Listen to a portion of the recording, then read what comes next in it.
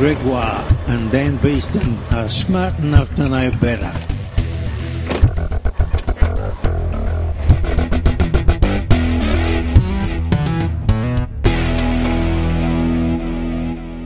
Welcome to episode 160 of Smart Enough to Know Better. We're a podcast of science, Comedy, and ignorance. I'm Dan Beeston. And I'm Gregoire. And in this episode of Smart Enough to Know Better, I'm going to talk to you about the problems with China. And I'm going to talk about the PhD in altruism. And then I am going to filter your water. But before we get there, Greg, ask me about my week in science. Dan, how was your week of science? You remember in the last episode how we talked about power-saving power boards that were like smart boards? Yes, I bought one. Oh, my goodness. Is it switch off when you stand up from your chair? It is not a switch-off one. That is not a proper... That is not a proper one. They didn't patent that. They're not sort of leaning into it. Oh, boo. No, it's the one where it recognises your remote control. Ooh. Oh, yes. I remember that one. So what happens is I sit on the couch and it's all turned off. Mm-hmm. And then I use my remote and it goes click. And there's one little sensor that is on and it's detecting, it's scanning for infrared. And it goes, oh, I got the on button for the TV. So I'll turn all the power on. So my smart bar turns on all by itself and it's up and ready to go. And my TV goes, oh, we just got plugged in, but we can't turn on. So, because it wasn't awake to receive the so signal. you got to press it again? So then I've got to press it again and it all turns on. So TV's on and then when you turn the TV off, it sits there for like 60 seconds and goes, oh, there really isn't enough power going. There's not enough juice going through us. And then it just cuts the power to everything else as well. That's cool. Took a while to set up. It wasn't, it was confusing because you've kind of got to train the board to what counts as being everything on and what counts as being not enough power to stay on. Sure. And teaching it that was, I had to wade through instructions that had been translated via 2 other languages, I think. But it's very exciting. Have you saved all the monies, banking all that extra cash? Oh, well, I thought, last quarter, it cost me like $36 in Vampire Power Drain. Okay, and I'm like, yes. So all I have to do is compare it to then. And then I looked through the previous quarter and it was like $18. And the quarter before that, it was like $26. And I'm like, well, this is all over the shop. Yeah. I've no idea. I need to be able to control my vampire power so I can... How do you actually work out how much is vampire power drained? I think they work it out from heuristics. So they go, okay, so if the power suddenly spikes for this amount of time and then drops like this, then that would probably be heating water in a hot water tank. Each type of power drain would leave a certain signature.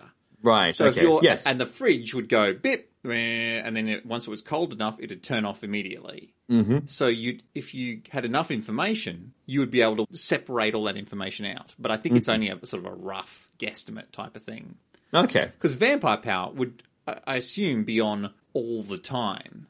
I thought so, yeah. So it's probably like, okay, so what's the lowest? At between 3 o'clock and 5 o'clock, when you discount the fridge, what's the power drain? Like, that's your vampire power. That's your alarm clocks and your TV being off. And I guess so. Yeah. Obviously, it's not clever enough just to work it out properly because month by month, your vampire power wouldn't be changing that much. You would think so. 18 to 36 to 26 that's a big range. Yeah, and I think that most of that has to do with my computer because my stupid effing Mac computer, you tell it to go to sleep and then it just sits there all night waking up and then going back to sleep and waking up and going back to sleep. It's just like me. Yeah, except it doesn't go and pee constantly. I don't do that either. I just grumble. I just go, God damn it, I can't sleep. Are you a vampire?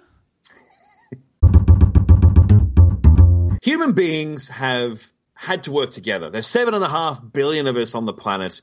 And really, if we weren't working together on some level, we'd just be, biting each other's faces off all the time. Like macaques. Like macaques. Oh. So, like they what? Don't have huge social groups. Don't they? Oh. I mean, they're all right. They're better than iguanas. Well, that's Komodo dragons. They eat their own young.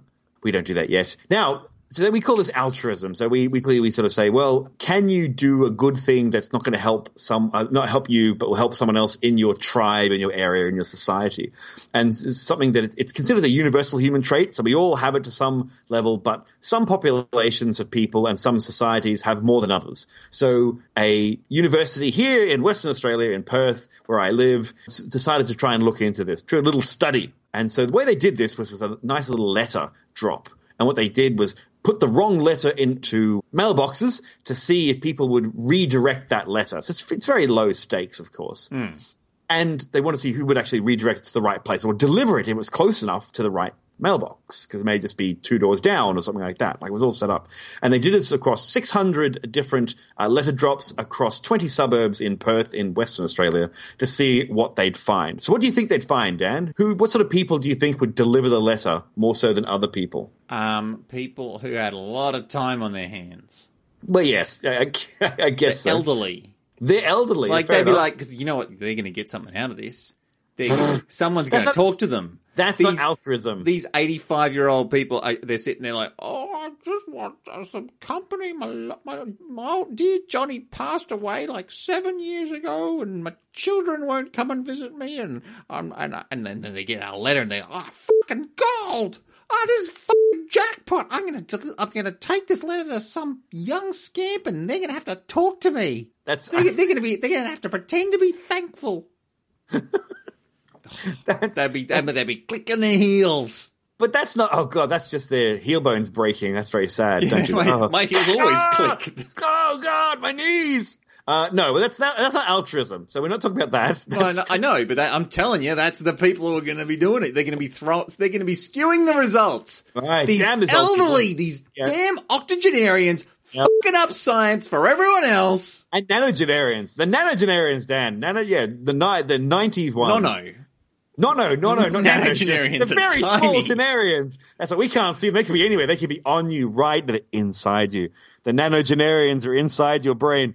No, it's not old people. It seems to be educated people. The more educated people are, the more altruistic they turn out to be. Oh, geez, that's a hornet's nest. That's right. I know. So you're like, oh, that's an interesting idea. So how do they work this out? So originally, when they dropped off the letters, they were dropping them off in lower socioeconomic and higher socioeconomic areas to see who would return the letter. And when they first looked into that, they said people who were doing better in life, had higher socioeconomic status, would on average return letters or redeliver them much more commonly than people of lower socioeconomic areas. So that's fine. But that's money, basically. That's, not just money, but, looking into things like money. But they wanted to go a bit deeper than that, though. So when they looked into it, they decided to go, well, we won't just deliver it to all the richer houses or all the richer suburbs. We'll deliver it to suburbs that are wealthy with higher education and suburbs that are wealthy with lower education. So maybe someone works in mining and drives a truck and earns 10 times what I earn a year,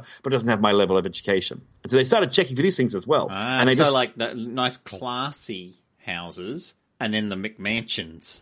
Well, I guess so. I don't know. They don't really put that into the military? report. There may be a lot of military people, officers especially, are quite educated. So you don't know. That's why people go into the army a lot, to pay for their education. But what they found is the people with a higher education seemed to be the people who would deliver the letters. They were more altruistic. And they're not too sure why, of course. This is something that's gone against older reports, by the way, that said that actually people with education and money don't help other people, but their report is saying exactly the opposite. So once again, just showing that this sort of social science is garbage. No, it's not. Maybe all these uneducated people are sitting there going, oh, well, a letter, it's just a bunch of fucking words, eh? Just chuck it in. It has no value. Whereas these educated people are like, oh, the most important things in my life have come in words. Well, that's true. Yes. I've got to rescue these poor words. These words are these wayward words, like picking up a puppy and taking a puppy home. What they need to do is they need to print the pamphlets on a puppy. Look, maybe I'll put that to them for the next one. I'll write them an email, but I won't send it to the poor people who do the experiments. That's horrible. I shouldn't say that. That's terrible. Yeah, is that what this is saying? Is that the poor people don't really deserve our help? Is that? I don't. No. What they're saying? Poor people are bad. Like they're ethically, ethically weak And maybe we should just let them all sort of No, that's not what... MMA each other to death. No, that's not... No. What they came across to say... A little bit of a gas leak at the WWF. No, no one's saying this at all. Stop it, Dan. Stop it. No? What they're trying to work out is why people with higher education would be maybe, if this report is right, are more altruistic. And the idea is that they're just better people, I think is what you're saying. No, it's not what we're saying at all. What their idea is... What we need to do is we need to get all the rich people and we need to put them in like this amazing spaceship in the sky. And then all the poor people can just live on the ground in the filth. Dan, in our garbage that we drop from the sky. And occasionally just dropping a litre battle angel down on them. Dan, did you get the email from Elon Musk? I'm just wondering, did you get the email? No. What's it about? Oh, nothing. It's about nothing at all. I didn't email from Elon Musk. He said that. That's not a thing. Why did he invite people onto like a space station in the sky thing? What level education? No. Don't leave me down here with all the pedophiles. He's not going to let them up there, even if they're well educated. He hates them. Does he? Okay. Oh, well, he thinks everyone. Oh, God. Oh, no. I just got well out of hand. All right. Pulling this back to some level of why did I bring up my own fault there. I'll take that. The point of this is they're trying to work out why educated people may be more altruistic. And their theory is, hypothesis they're going to test in future experiments, is that people more educated have gained more benefit from a society that can actually build institutions that can educate them. They've learned the power of altruism as in giving to a society, because the society has given so much to them. And so I think that's possible. That's possible. That you see the value, if you're highly educated, you see the value of helping people around you more so than someone else who sees life as a terrible struggle where everyone else is out to get them. Maybe, but they don't know. Anyway, I just feel weird now. This went weirdly sideways. I don't like classism. It always freaks me out. This reminds me of I was listening to a story by one of the people who wrote The Good Place. And, yes, and there's a little bit in that where someone delivers mail that was misdirected. Right. So they're like, oh, this isn't for me, this is for someone else. And they walk a street over and they deliver it to that person. And he said, this is from a story that happened in my life because I got some mail and I'm like, oh, I'm writing this show about philosophy and being a good person. I should probably take this mail. And I'm like, oh, it's a couple of blocks over. And he's like, all right, I'm going to walk over and deliver this mail. And he delivers the mail and he goes, this is a selfless, altruistic act. And he gets halfway back and he runs into a friend of his and gets to play with the guy's dog. And he's like, oh, wow, f*** that up. Now I get to play with a wonderful dog. This karmic retribution's blown my selfless act all out of the water. But that person didn't do the altruistic act to get a reward. Doesn't matter. He's like, I thought I was in the black and now I'm back in the red. I had an interesting experience last week, Friday afternoon, and we hear this voice at the door, at the back door, and this woman with like dreadlocks and stuff turns up and like twitching. And she's like, hey, I was just wondering if I could get a glass of water. And we sort of gave her a glass of water. And she's like, are you able to call me a cab? And I'm like, I'll go get my phone and I'll call you a cab. And she goes, oh, actually, no, I need to get some money from the bank. So I need to call this guy to give me some money. And I'm like, like it's really all over the shop. Yeah. I called the guy, okay. And she goes, oh, I don't have his number. Oh, can you call this clinic in New South Wales? And I'm like, this is my afternoon. Yeah. And so, and I found some matches for her to light her cigarette, and we called the clinic, and we managed to get the other guy to call my phone, and then we wrote down his number, and she talked to him, and he's putting $50 in her bank account, and the guy said, oh, hi, I'm talking to you on behalf of Katrina or something. And he's like, what's she done now? I'm like, nothing. She just turned up on my doorstep and needs her. And anyway, so I drive her to and she is all over the shop. I'm like, you are all over the shop. She's like, no, I'm real. I'm like, I'm totally sober and stuff. I'm like, okay, well, look, yeah, your mind is racing. Yeah. And initially, I was like, what the fuck's going on? Is this a con? And then after a while, I'm like, oh, no, I see what's going on. This person just needs... She's a mad person. She's just a mad person. Yeah. And she needs some people to be nice to her. Yeah. And make her day a little bit easier. And so I drove her down to the bank. And as we're getting close to the bank, she's talking a little bit about money that someone gave her, and then that was then stolen and stuff. And just these, and her brain is like all over the shop. But the stories keep sort of circling around money. Like she is trying to gear herself up to ask for some money because she knows that I'm a nice person. But I could tell she felt bad about it. Yeah, like there was this sort of. There's an awkwardness and an anxiousness that was coming, and I'm like, I'm about to be asked if I can give her some money. Yeah. And I actually have some cash in my wallet, and she could definitely do with some money. And even if she just uses it on drugs, I hope they're good drugs. Yeah. And so she's about to get out of the car and stuff, and I'm like, good luck on your travels. Hope this all works out. She goes, oh, thanks so much for your help. Thanks so much for your help. I pull my wallet out and pull that $25 and go, here's $25. You look like you can use it more than me. And wow. Just her face lit up, and I went, that's relief. Yeah. That's she didn't relief. have to ask. Because she was sitting there going, oh, I have to humble myself and ask for this, and I'm going to feel crap, and he may not even give it to me, but I can't not ask because this is an opportunity, and I'm sitting there going, if she asks me, then I'm going to feel bad. I'm going to feel guilted into giving her some money and stuff. But because I gave it to her first, suddenly it stopped being like this awkward thing for both of us. And it became this really nice moment where someone was just nice off the bat to her. And she was like, oh my God, I didn't have to deal with any of that. And that was exactly what I wanted. And I didn't have to deal with any of the shit. Yes. And I was like, I've done this purely off my own bat, and so I feel much better about it than feeling guilty or being asked to do it. And it was a really nice altruism. Yeah, it was a really nice moment. I'm in the habit of picking up bits of litter when I'm walking. It doesn't take much, Greg, and it leaves the world a better place. Ah. Yeah. But I recently picked up a white chunk of something and realised it was the snapped-off handle of a Chinese spoon. You know those spoons when you're eating Chinese and you've got chopsticks, but you've got a little spoon? Oh, that big soupy spoon thing. Yeah, it's like a big a China spoon. Yes. Yeah. Okay. I know that. So it's not a China spoon, it's a China spoon. Well, it's both. Well, it's a Chinese spoon. Well, actually, it's just porcelain in this case. Most of the time, they're plastic. The ones I don't go to the highfalutin places you go to. They just give me a plastic spoon.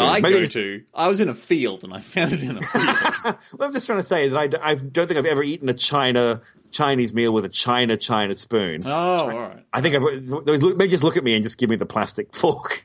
They're like, he's going to take his eye out. With like some gardening gloves. But yes, so you found this half a China spoon. Yes. Chinese spoon. Chickadee China, the Chinese spoon. The Chinese chicken. I dropped it in the bin and thought, well, that's going straight to landfill. Yeah. And of course, all of it is. But why, I thought, is it so hard to recycle porcelain? Before you go on. Yeah.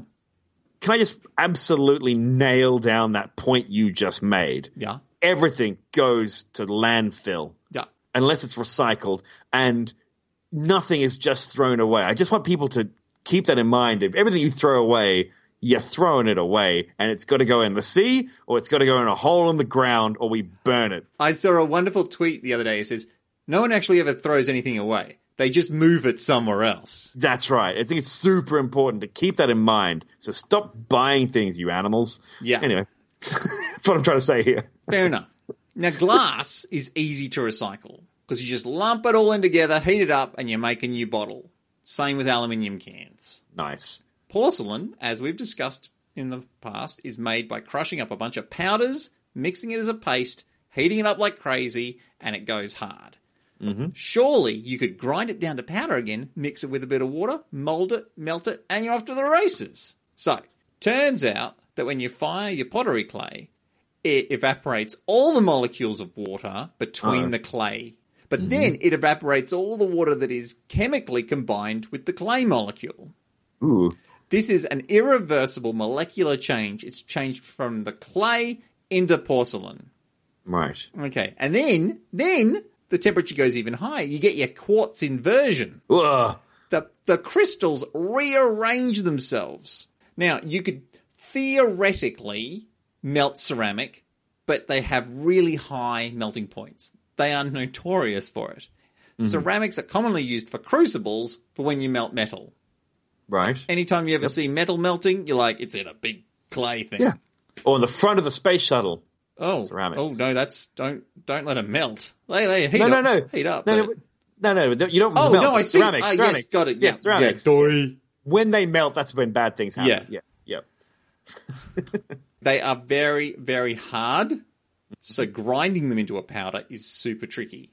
I did find one discussion about grinding down a pot into tiny flakes that would make it better for smoking, but then I realized that they were talking about a different type of pot. So that wasn't what I was after. And now you're on a list. I'm on a watch list. But I thought there must be some purpose for old porcelain. So I contacted Smart Enough to Know Better's resident recycling guru, Kristen Moss. Ah. Firstly, I mentioned glass being easy to recycle, and she said, as she understands it, glassware, tumblers, champagne glasses, etc., can't be recycled as it has a range of different melting points. Man. So you melt a bunch of jam jars and pasta bottles, and it all turns into one big gooey, sticky mess. You can make more bottles and jars out of it. But if you drop a champagne glass in, then you end up with a hot champagne glass floating around in the goo. Right, okay. Because it doesn't... Yeah, higher amounts of lead or something, or metals, or whatever the things, impurities they put in there to change the qualities of the glass. Yeah, and to make it stronger or weaker or something. Probably not lead. I just said lead. I realised it's probably not lead. You can get lead. Like you get lead. There's crystal, lead glass. Can't you? Yeah. This is lead glass. Yeah, but they impregnated with other things to give it different properties, and so that it melts at a higher temperature and it makes it stronger. Or because your glassware, you want it to be nice and thin and like delicate. Yes. Shit. But still be able to hand your monkey paws grasping it. But a pasta bottle, it's a great big chunky thing. That's right. Or you go to a cool eatery that's opened up for hipsters and they give you a goddamn jam jar to drink out like you're 7. You bet they don't return mail either. They probably don't. And what really shits me about that, Dan, what really gets me, okay, you hand me a jam jar to drink out of, I'll accept it. But when you've made a tumbler that looks like a jam jar that makes me drink out of it, so you don't even have recycled a jam jar, you can go to hell at that point. Yeah, when they stick a handle on it? Yes, and you're like, you've missed the freaking point. Yeah. I'm all belligerent today. It's great. Yeah. I'm loving it. Less weight off my shoulders. Excellent. I'm going to be angry about stuff. Also, if you have lots of fines, which is what they call the tiny shards of glass, and you can't work out what type they are, so you got like just this pile of like little tiny flickering, glinty bits, and you're like, I don't know whether that came from a champagne glass, or from a jam jar, or from someone's eyeball. Like it's all just grains. What you can do is you can grind it up into a sand, and it directly replaces sand in road formation. That's cool. We are driving over the top of old broken bottles. Nice. Yeah.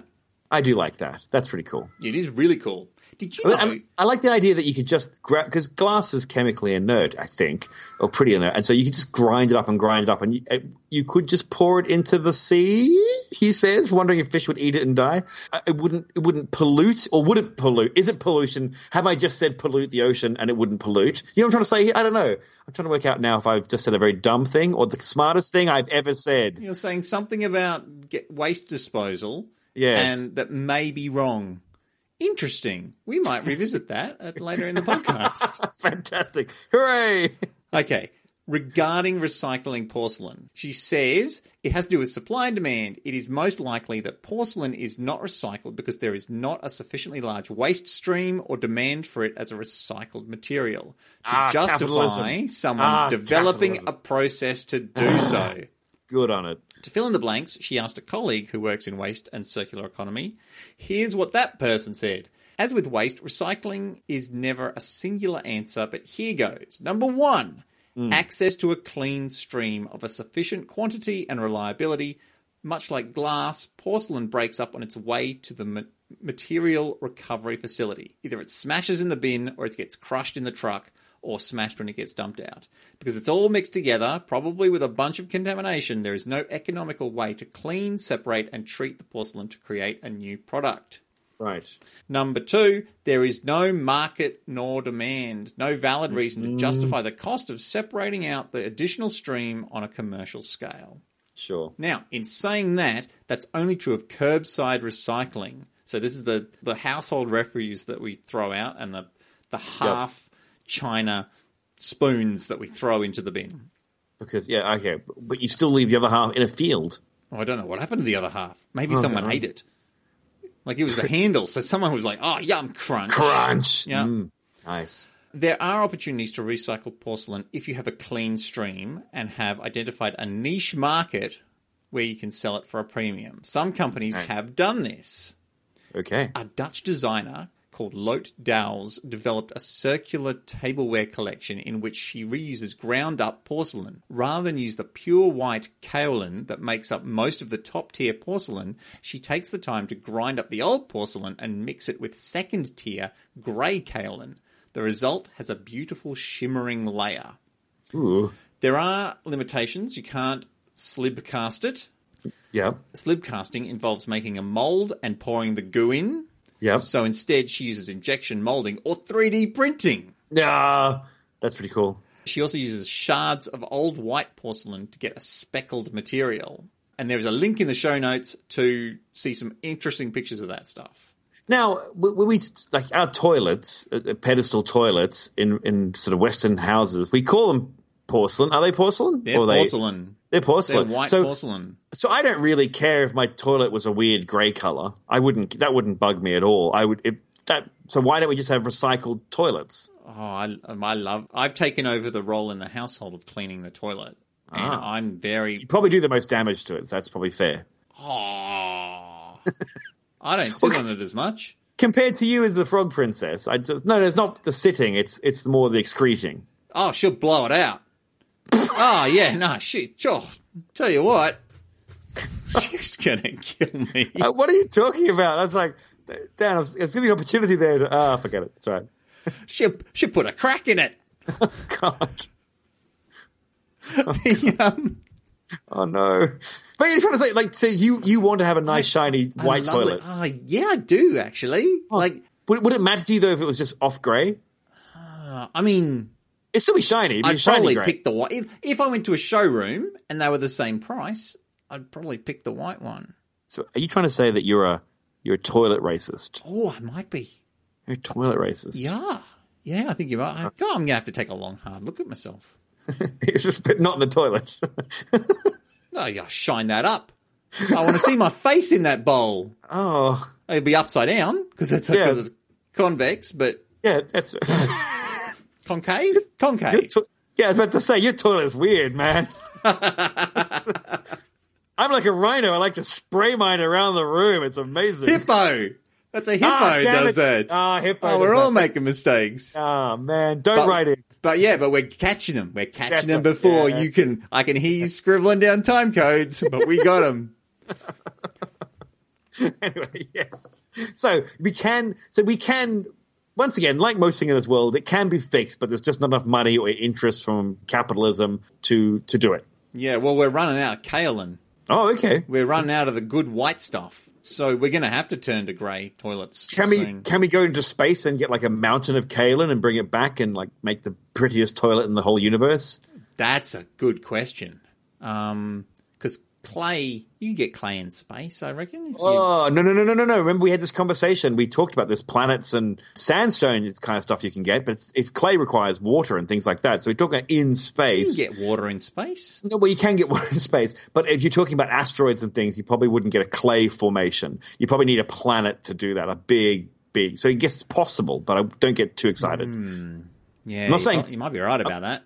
I think we'd have to go back over our old notes but I think that, it could happen, but unlikely to happen. Yeah. So this could be the only white toilets in the universe. Oh my God. I just had an amazing idea. That means on Mars, which probably had water and oceans and seas, maybe you could get like a red toilet, Dan, from Mars. Would you like a red Martian toilet? Oh my God. It would look like someone had an accident. Or, if you did have an accident, it would just look normal. You're like fine. If you see a bit of a red in the toilet now, you're like, oh, Jesus, I'm in trouble. Yeah. But you're like... It's like when you give a kid a red ice block when they like have an accident, when they injure themselves in the mouth, because it's like if they see blood, they're gonna like throw a Mickey. But if they're like sucking on a red ice block and they see red, they're like, "Yep, just that's normal." Neither of us are dads, or control the lives of small children. Not after the last time there was a mouth injury. And they wrecked my toilet. Okay. Other problems with ceramic recycling are things like glazed mugs and crockery that have been heat treated and are mixed with an array of chemicals. I have a glazed mug. I don't know what the hell's going on. As all of our listeners have the same. Right. What am I listening to? What the hell is this thing? Okay, so these things can be mixed with an array of chemicals. So again, it's too expensive to break them down enough to be reused. So they can only really be sort of crushed. Yep. If ceramics are collected via demolition, i.e. they are bashed, then they can often be crushed and reused as drainage material or aggregate material if taken to the right recyclers. So crush it up, mix it in with stones in your French drains. Right, okay. Why French drains? What's a French drain? You mean a drain in France, or is it like a French window is a special type of... I could tell you about it, Greg, but there's not really much point unless you have puddles everywhere. There's puddles everywhere, Greg! What are you talking about? What's going on? There's been so much rain here. It's been pissing down. I can't move around my property without being ankle deep in moisture. Well, hang on. So last time we were talking to the lovely listeners, basically Australia was on fire. Now Australia is underwater. Oh, get with the times, listeners. Get with the times. Yes. From droughts to flooding rain. Dorothy McKellar has a lot to answer for. This is like the old woman who swallowed a fire. She swallowed the drowning, drenching floods to catch the fire. That's very true. What's she going to swallow next? A mountain? Asteroid. Giant sponge. Giant sponge. Australia crushed by giant sponge. That's right. Look, we were all expecting this. The rest of the world would go, was it poisonous? Yeah, it was venomous. Fair enough. Oh yeah, no. If you want to visit Australia, come to Australia. 2/3 of our spiders and snakes have been killed.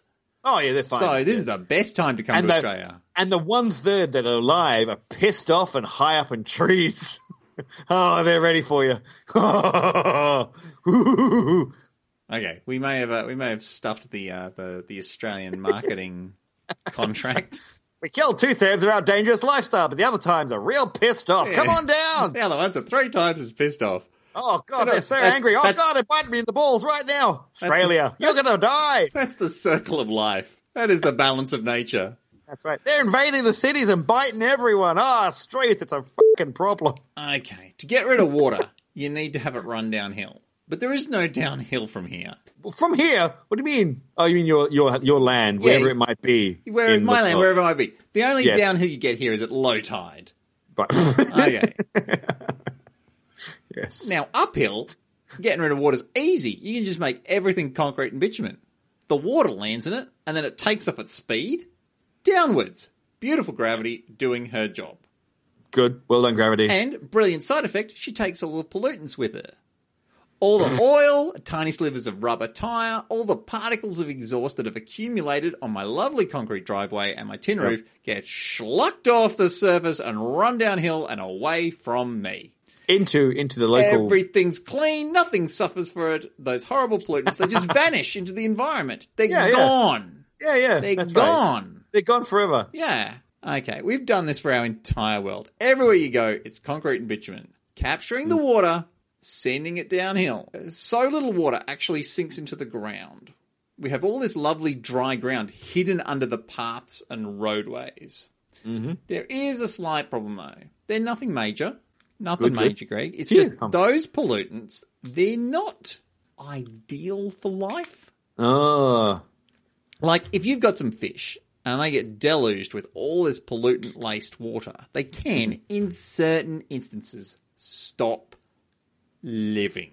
Ah. Okay, not every fish, Fish kill. No, not every fish. Just, okay. Just, most of them. Can we eat the ones that don't die? Oh, you can't eat any of them. Oh, God. No. No. The The ones that do die are the ones that have reactions to toxins and heavy metals and pathogens and excess nutrients. And you'd think, Gregoire, that excess nutrients would be awesome for life. That's right. More food. It kind of is. Algae loves it. And algae is the ultimate source of food and energy for other organisms. You get these beautiful blooms of algae. And those ungrateful fish, do they revel in the boon of food stuff that we accidentally provided for them? No. No, they don't. Instead, they die. They suffocate. Now, admittedly, there are different types of algae, and some of it is like crazy harmful. And yeah, maybe some of it, ends up in their gills where they need their oxygen to be. Yeah. And also, if there's not enough oxygen, if all the algae is madly sucking up all the oxygen from the water to do their photosynthesis and all the life stuff, there's not enough oxygen for the fish. And so you get these dead zones. Hang on. But doesn't the algae take in nitrogen and pump out oxygen? Take in carbon dioxide and pump out oxygen? It's algae. It's a plant. It's green. I don't know biology. I'm a space guy. Anything below the Kármán line is rubbish. Rubbish!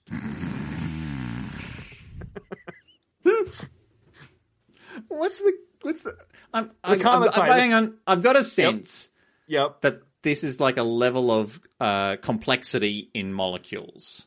No. The Kármán line is where space technically starts. 100 kilometers above your head. Ah, right. It's the Kármán line. So everything below that, I'm just like, it's bullshit. I don't want to know about it. Look, I'm just going to point out right now, this is a bit of a tangent, but I'm going to do it anyway. All right, go on. Every bad thing that's ever happened in my life came from inside the Kármán line. Just going to say, nothing bad ever happened from outside the Kármán line yet. I don't count the dinosaurs dying, because that was a good thing. You never got sunburnt? Shut up, Dan. I hate you. And space. You're in space turning my friggin' skin bright pink. But I'm going to blame. No. I can do this. The atmosphere, which is inside the Kármán line, that it's transparent to ultraviolet light. It shouldn't be. It should have different pollutants in it, which we could put up there, that would block the ultraviolet light. What a pack of bastards. Thank you. Oh, well, space. Carbon dioxide sort of intercepts ultraviolet light. So if you fill the atmosphere with a lot of carbon dioxide, then it would expel a bunch of heat. No. Trap a lot of heat. Ultraviolet. You think infrared? No. Sunburn is from ultraviolet light. Yes, it is. Yes. Yeah. So the heat that you get from the sun is not coming from the ultraviolet. It's coming from the infrared. Ultraviolet is what damages your skin. It will pass straight through the carbon dioxide. But the ultraviolet hits it hits the ozone. Yes, that blocks. Yes, that and then splits it. Yes. So you want more ozone up there? Yes, tons of it. Tons of it. I just want more of it. I don't know. Look, we're not talking about this. I'm sorry. I've overturned your. You're talking about pollutants, not pollutants in the atmosphere, but pollutants in the water. Yeah. Good. Okay, so this is a precipitant event predicament that is quite new to the world. We've had concrete for many thousands of years, but concrete car parks are only very new. It used to be that water would soak into the earth. It would be filtered through layers of sand and stone. All the bits and pieces there would get caught up, and the water would slowly continue downwards and into the water table. Now, these water tables could be the cleanest water you get. No pollutants, no algae, just fresh, clean water. And indeed, there are towns all over the world, especially in arid parts, where the water table is vital to the survival of the town. Mm-hmm. Even in places where there is often an overflow of water, like Brisbane, can benefit from this filtration. Now, I want to get rid of the water from my yard. All those damn puddles. But how can I do that without washing all the crap into the local streams and creeks? There is a garden technology called a water garden. And it can be in a planter box, or if you have the room. A water garden? Are you just saying just flood it and call it a garden? That's what you're like, look, it's a garden, it's a water garden. It's No, it's the ocean. It's literally the ocean. That's a rice field. I think that's a paddy. Got it. All right, so water garden is somewhere between dry land and a rice paddy. Yeah. Okay, right. Yeah. Well, sure. it's actually probably closer to a rice paddy. Okay. All right, go on. Okay, so it can be in a planter box, or if you have the room and verticality in your yard, you can make it straight in the ground. The idea is that you have a drainage pipe. You dig a hole, you put a drainage pipe underground. The pipe itself is full of holes. so the water can come in from the side of the pipe. And then you cover the pipe in rocks and Chinese spoons, and then the water can flow past the rocks and into the pipe. Okay. On top of the rocks, you want a layer of sand. Now, the sand... This is a filtration system, yes. This is a filtration system. Yes. You didn't do this in high school? Like make one of these things in high school? I don't appreciate your tone. No, I'm sorry. I thought this was a pretty common thing. I remember doing it. I've taught it to my students where you make bigger things and littler things and littler things and little things on top, and you pour water in and it filtrates through. Yeah. Yes. Oh, all right. Well, fine. We'll stop the podcast early. Sorry. I'm so sorry. Oh, go on, please. No. This is from the person who's Pimp My Time has been on different occurrences. The wheel and fire. Hey, look. Hey, don't you start with me, Beeson. You blew people up. Your thing was to kill everyone with explosives, I think. Trap them in a room until they couldn't get out. Don't you? I think those homicidal thoughts have been taken out of context. I blew them up. I'm the one who built explosives out of whale carcasses and blew them up. You're the one who trapped them in a room. Look, what we're trying to say, we're terrible people. Go on, please.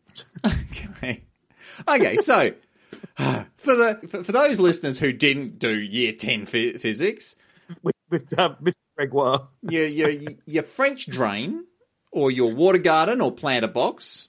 Okay, right, I see. Okay, involves the pipe underground with holes in it, and then big rocks, and then little rocks, and then sand, and then plants on top.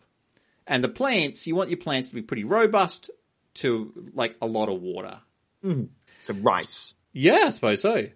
Rice doesn't need to be submerged, but that prevents... They don't need pesticides because all the things that would eat that screw up the rice plants, they can't live in the water. Rice doesn't have to be submerged, but it knows what it bloody did, and we'll never forgive and we'll never forget. I didn't know Craig hated rice so much. All right. Look, it's a very niche thing to hate, but I'm doubling down.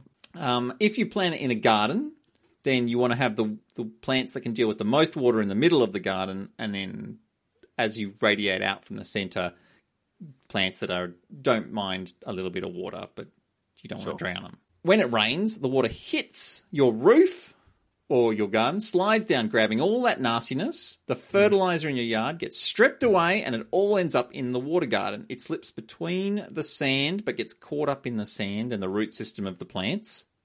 The water continues flowing, flows between the stones and into the drainage pipe, and then you've got fresh water that you can store for later use or pump safely into the stormwater system. You could build your own water garden, even if you're a grade 10 student, apparently. But what would be great is if this tech could be included in new homes. It brings a lot of value to the property, and it's a great idea for keeping the world just a little bit cleaner. We're going to have to embrace this stuff collectively, but, only in places where access to clean water is important. Okay. Myself, I quite like drinking toxins. I brew them up specifically to poison me.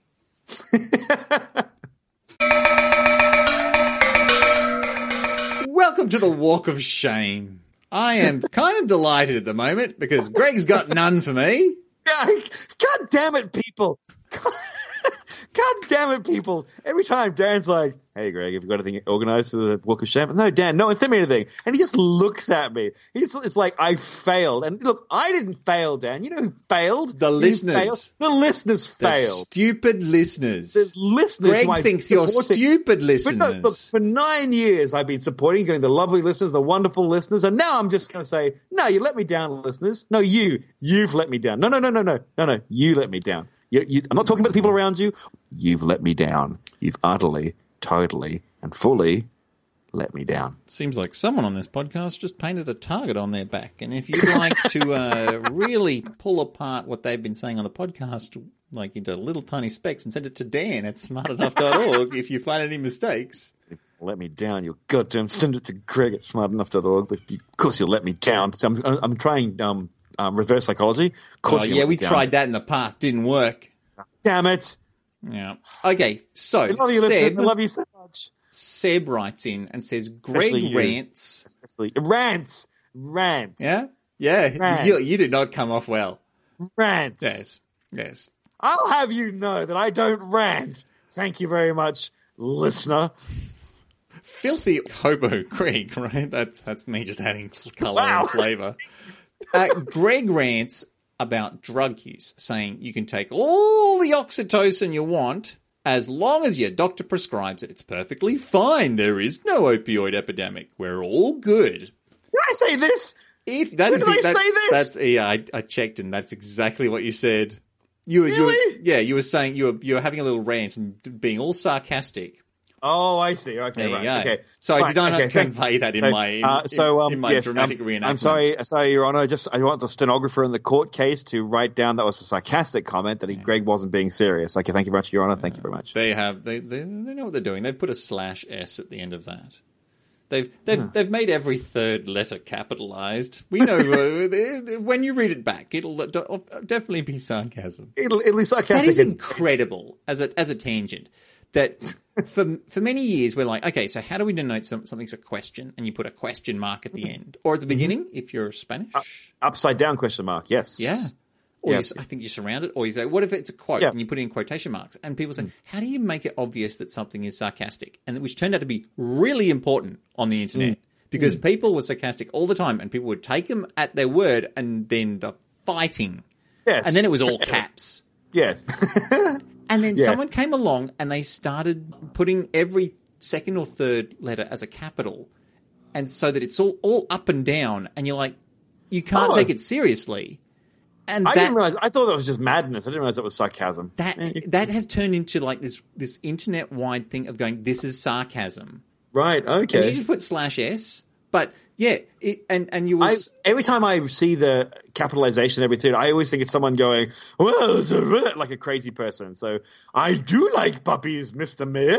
Not that sarcastic. But if you listen to what you're saying, then that person does not like puppies. Well, they could. They're just crazy people. Like I just took it to me. I'm insane. You just sounded really sarcastic. Oh, God damn it! Yeah, you just proved my point. Am I a sarcastic crazy person? Oh no. Are you? That's great. I'm so happy. God damn it. Well, at any rate, if you want to induce labour, do use oxytocin. It's a fun hormone, but has little to do with opiates. If you want that sweet, sweet analgesia, use oxycodone or oxycodone. You picked your wrong oxy. Right, yeah, right. Okay. Well, the only oxy I want is Oxygen. Who's she? I can't talk about it on the podcast. All right. And Kristen Moss is giving herself a walk of shame. Oh, good. To invite her back after many years. And by the way, she's going to tell you that she was wrong. Great. She offered this information without me asking her or anything. Oh, right. You remember what she said about recycling? If in doubt, glazed mug. You don't remember her saying this? What do you think the sentence ends? Throw it in the sea. No, she never said that. She said, "Don't do that." Okay, it's tiny grains of glass. Apparently, she said, "If in doubt, put it in."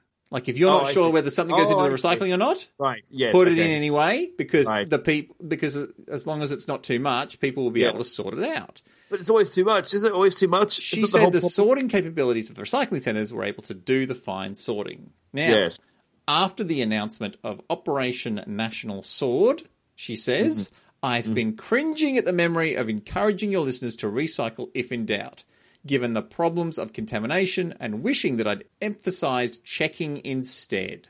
Yes. Okay, so good. Don't throw stuff in the recycling if you're not sure. And just burn it. Go look it up and make sure.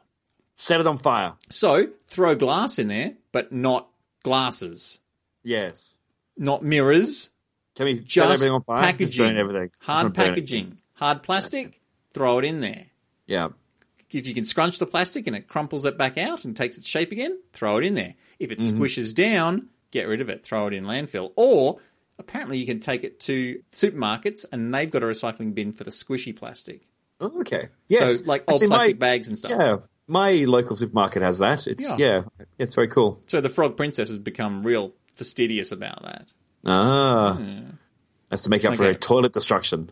Okay, so Operation National Sword is the Chinese government clamping down on this sort of stuff. Their requirements for recycling matter are much more specific. They are now creating enough recycling to meet their own needs. They no longer need the world's trash. But let's face it, you reach a certain level of economic prosperity where you go, you know what we don't need to be is the dumping ground for the world's crap. And they can pass it on to another poorer country. It's more so they've got so much economic prosperity that all of their subjects, and I do say subjects, are buying more stuff has more packaging, so they've got their own problems. Yeah, now. They've got enough plastic to recycle and meet their targets. Yeah. And it's not a good look to have your kiddies crawling around junk piles trying to make a living by pulling out of destroyed needles and that sort of stuff. So it's bad look. It's a very bad look. Paper products must all be of the same fiber type. They no longer accept any plastic from other countries. Suddenly, cities all over the world have gone from getting $300 a ton for recycling to having to pay to have to put it in landfill. That is the thing about trash, Gregoire. It is a mess. Yep. Oh, thank you. You're all very kind. You're very kind. If Greg makes any mistakes, please do send an email to dan@smartenough.org. And just don't let me down this time, listeners. For God's sakes, Dan says crazy stuff all the time. Listen to him. He constantly makes mad comments, and you're all like, we love him. You remember when I was talking about the atmosphere last time? Yes. And I was like, oh, guys, I'll give you a head start. I'm sure I've made a mistake in there. I had people go, write in and just go, oh, I'm not touching that. That's a trap. No. That's a trap. God damn it. You're gaslighting our listeners. That's ridiculous, listeners. I would never gaslight you. You have been listening to Dan at smartenough.org. Also, Greg at smartenough.org. You can look at the show notes to have a look at pictures of recycled porcelain at smartenough.org.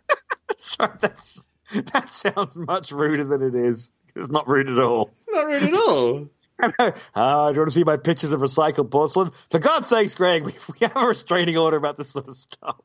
You're not allowed to use this as a carriage. The internet company uses a carriage, you're filth. Oh, it's just recycled porcelain. It's like you ground up porcelain. Oh, gross. No. You grind up porcelain and you mix it with grey kaolin.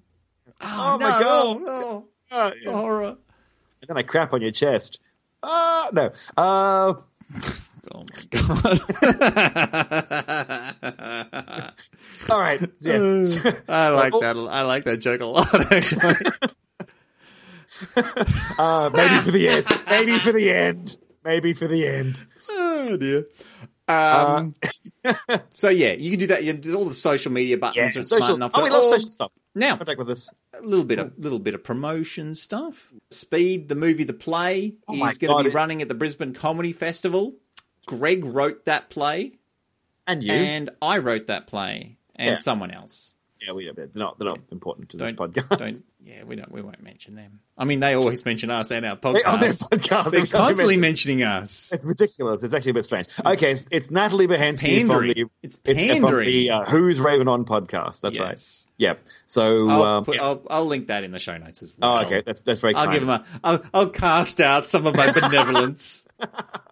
Have some of my crumbs from the table. Ha ha. Speed has been all over the place recently. It was in Sydney in September, and then in Perth, where I live, in January, and now I'll be back in its hometown of Brisbane. I mean, honestly, everyone was like, buy the tickets because it's running out fast. But what they're really saying is, no one's bought a bloody ticket. Please buy a ticket. It's a lie. But this time, honestly, 50% of the tickets have already been sold, and we are a week out from opening night. So that's really good, by the way. That's crazy. People don't buy tickets to things. You're all pack of bastards. So if you're in Brisbane or still leaning into that listeners of bastards thing. I'll see how it pans out. It's going to be good. It's going to be like a next 10-year thing. I'm leading into 10 years of abuse. Yeah. So just like my dad. No. If you would like to support the podcast, you can get along to smartenough.org and you can buy a shirt. Yes. Or you could drop some money into the tip jar. We don't mention the shirts a lot. We have some nice shirts. We have them done by local Brisbane artist Michael Fitzhugh. Did an amazing shirt, and then of course the ones Dan has done amazing. The Crypto Zoo one is wearing right now. You can't see it, but it's wearing a Crypto Zoo shirt. I don't think the Crypto Zoo shirt's not up there. Oh, you can't have it, ladies. I can't find the artwork. But you can get the Smart Alternative logo. Look, you can buy shirts. Buy a shirt. It's fun. They're good shirts. They're fun. Buy a shirt. They're good. We're pushing product now. What are we doing? Like, it's just it's who we are. But, don't. We're not making much money off the shirts, but we just want to provide that opportunity for you to to feel connected to us. And to cover your filthy nakedness, really. That's the other thing. I don't think your nakedness is filthy, listeners. In fact, I want you to send in nude pictures of yourself to Greg. And he can sort them. No. Send them to me. No. Yeah, do that, listeners. Just bits. Bits, so he has to work out what he's looking at. Like, is this an elbow? Or, oh my God! I don't like human bodies at the best of time. I don't want to spend 10 minutes working out, name that bloody part. And that's why I've set them to do that. No, God, sweet Jesus, no. Look, I'm sure they've got no reason to be angry at you and to go against your wishes. God damn it, Beeson. What are you doing? Okay. This is the end of the podcast. Is this how it ends? This is how it ends. If you would like to support us more, you can support us on Patreon. Yeah. Well, give a tip. If you don't do Patreon, there's a tip jar on the website. There's a tip jar. Like, that episode was worth $1. Throw us $1. That'd be great. Throw a buck but if you're like, or maybe you threw in $10 a year ago and you're like, I'm going to do this every year. And you're like, oh shit, I haven't done it. Now's your chance. Yeah, there you go. We're really milking them for money today. It's great. Yeah. And then Patreon. Okay. And so you can support us at a certain amount of money per month. If you give us $5 a month, then we're going to read your name out, and that's what I'm going to do now. Nice. Thank you very much to Andrew Whitehurst, Morden O'Hare, Matthew Toy, Ava Greenbury, Phil Holland, Steve E. has returned his name to normal. Thank you very much. Gary Heather, Elizabeth Yunkin. I'd love to know what's the deal with your last name, Yunkin? Yunkin. That's fascinating. Is that where does that come from? I've never heard Yunkin before. I'm going to say that it's like a Dutch name for a very small boat. Thinking... It's going to be a boat that's very close to the waterline, but it's like moving coal. It's not a big boat. It's like a slow-moving transport boat. Your stuff. The Yunkin is on fire. The Yunkin is on fire again. Quickly, everyone, down to the canal. Okay. Yeah. Andrew Potts, Lindsay Jenkinson, Matt Ewers. There's another one. Ewers. That sounds French. It's two sheep. Those are people who castrate boy sheep and make them into ewes. They're ewers. I'm a ewer. I use my teeth. Okay. Andrew Trousdale, Ilana Mitchell, and Michael Barnes. That's it. That's all the people I have to thank. But there are other people too. There are other people. If you want to give us $15 US a month, which is an obscene amount of money. Obscene. We're not going down that path. Let's not do this. It is February. Yes.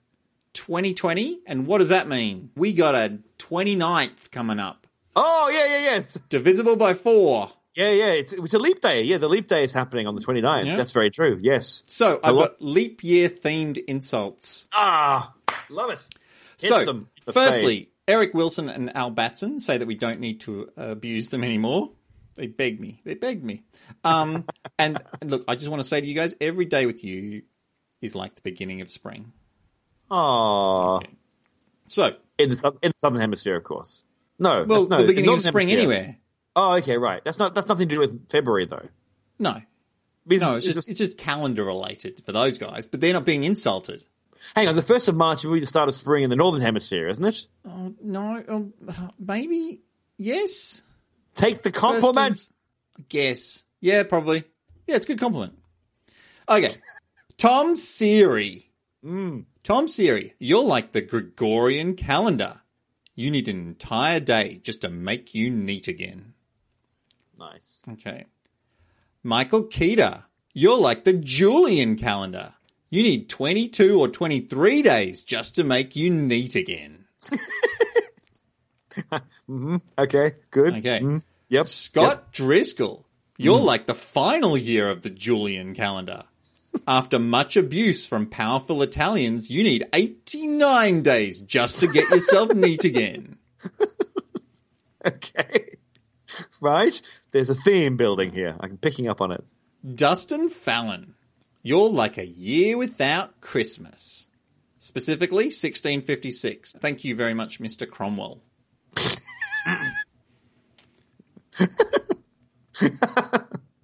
And finally, Steve Stewart.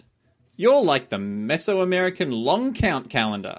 In that you probably should have ended on the 21st of December, 2012. Oh, harsh. Harsh. So thank you very much to our top tier patrons. I hope Why do you do this to yourself? Has helped you to stay humble. There has also been a little bit of a special gift for those patrons. Yes. I'm Daniel Beeston, published author. No, that's exactly what I'm not. Daniel Beeston, unpublished author. Actually, yes, I am. I self-published a bunch of comic books once. Dan Beeston, crazy man who self-published. I'm writing a story. It has a chapter format. I don't know whether it's ever going to end. I don't know whether it's going to be any good. That's the first part of the story, Dan. It's beginning, middle, and end. And I don't know how long it's going to be. I don't know what I'm doing. Right. But I am posting it on my website, and if you're a top tier patron, you get an access code. You can log in and read through it. And the two people who have read it are like, oh yeah, it's really good. So, but I mean, they're my friends, so they have to be nice. So they really don't. That's not how that works. Wait, am I the monster? You joining some dots here, Chief? Uh-oh. End the podcast, Dan. End the podcast. And as we always like to say... From glazed mug to toilet racist.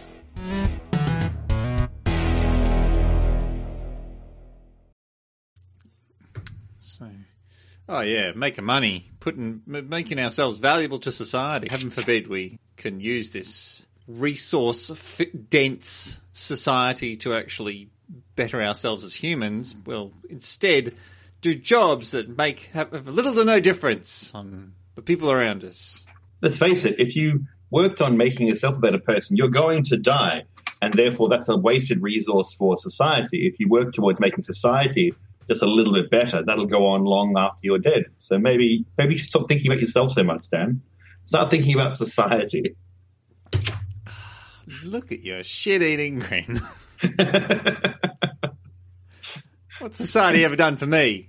Well, plumbing, agriculture, education, medicine. That's pretty good. Next, you're going to tell me you don't like watching reaction videos. No. I can't be asked. I don't care what randoms do or think. I love watching people reacting to stuff and enjoying it more than I did, because then I can sort of enjoy the thing that I like vicariously. Oh, weird. Okay. I'll watch Doctor Who and I'll be like, oh yeah, and then I'll watch other people watching Doctor Who and go, oh my god, it's the Master, and I'll be like, oh man, I can almost feel what it's like to be them. So when you're talking about that, I'm like, yep, I know what he's talking about now. So normally I'm like, oh, that's cool. I'm like, no, wait. Next episode, I'm going to tell you how I put some bird seed in some cotton balls and put some water in the bottom. Look, Greg, what we need to do is just take an avocado heart and put some sticks in it and put it over a glass. Did you know that you can make batteries out of potatoes? Greg, we no longer have to climb trees. I've built a ramp. It's very important that you understand this. It's a simple machine, but I think I'm the first one to get there. We're going to be rich. Would you like to move things that you couldn't otherwise move using simply a place to stand and a long enough rod? My science teachers were garbage. They sound like they're rubbish. Yeah, awful. Didn't inspire a love of science in me. That's true, yeah. I'm very lucky to have that. Very, very lucky. Yeah. That's why I do it for a living. Yeah. I had teachers that inspired a love of art in me. So, take me down to the gallery and I'll be happy as Larry. I'll be like, oh my God, modern art, guys, modern art. And you Philistines will be sitting around going, oh, it's just a big red square. It's like, no, it's more than that. It's got the connotations. Yeah, I think you got the best end of this one. Now I think about it. I wonder how much of that I should edit out. Probably a lot. Most of it, I reckon. Just most of it. Back up 20 minutes. Yep. I just wanted to pick something interesting. I think it was interesting. I think it worked. See what happens. We'll let the listeners decide. Yeah, no, they'll love it. They eat up any old garbage. Open mic stand. The mic's live. Oh, shit! God. Damn it! That's All right. all right. I just remember to edit this bit out.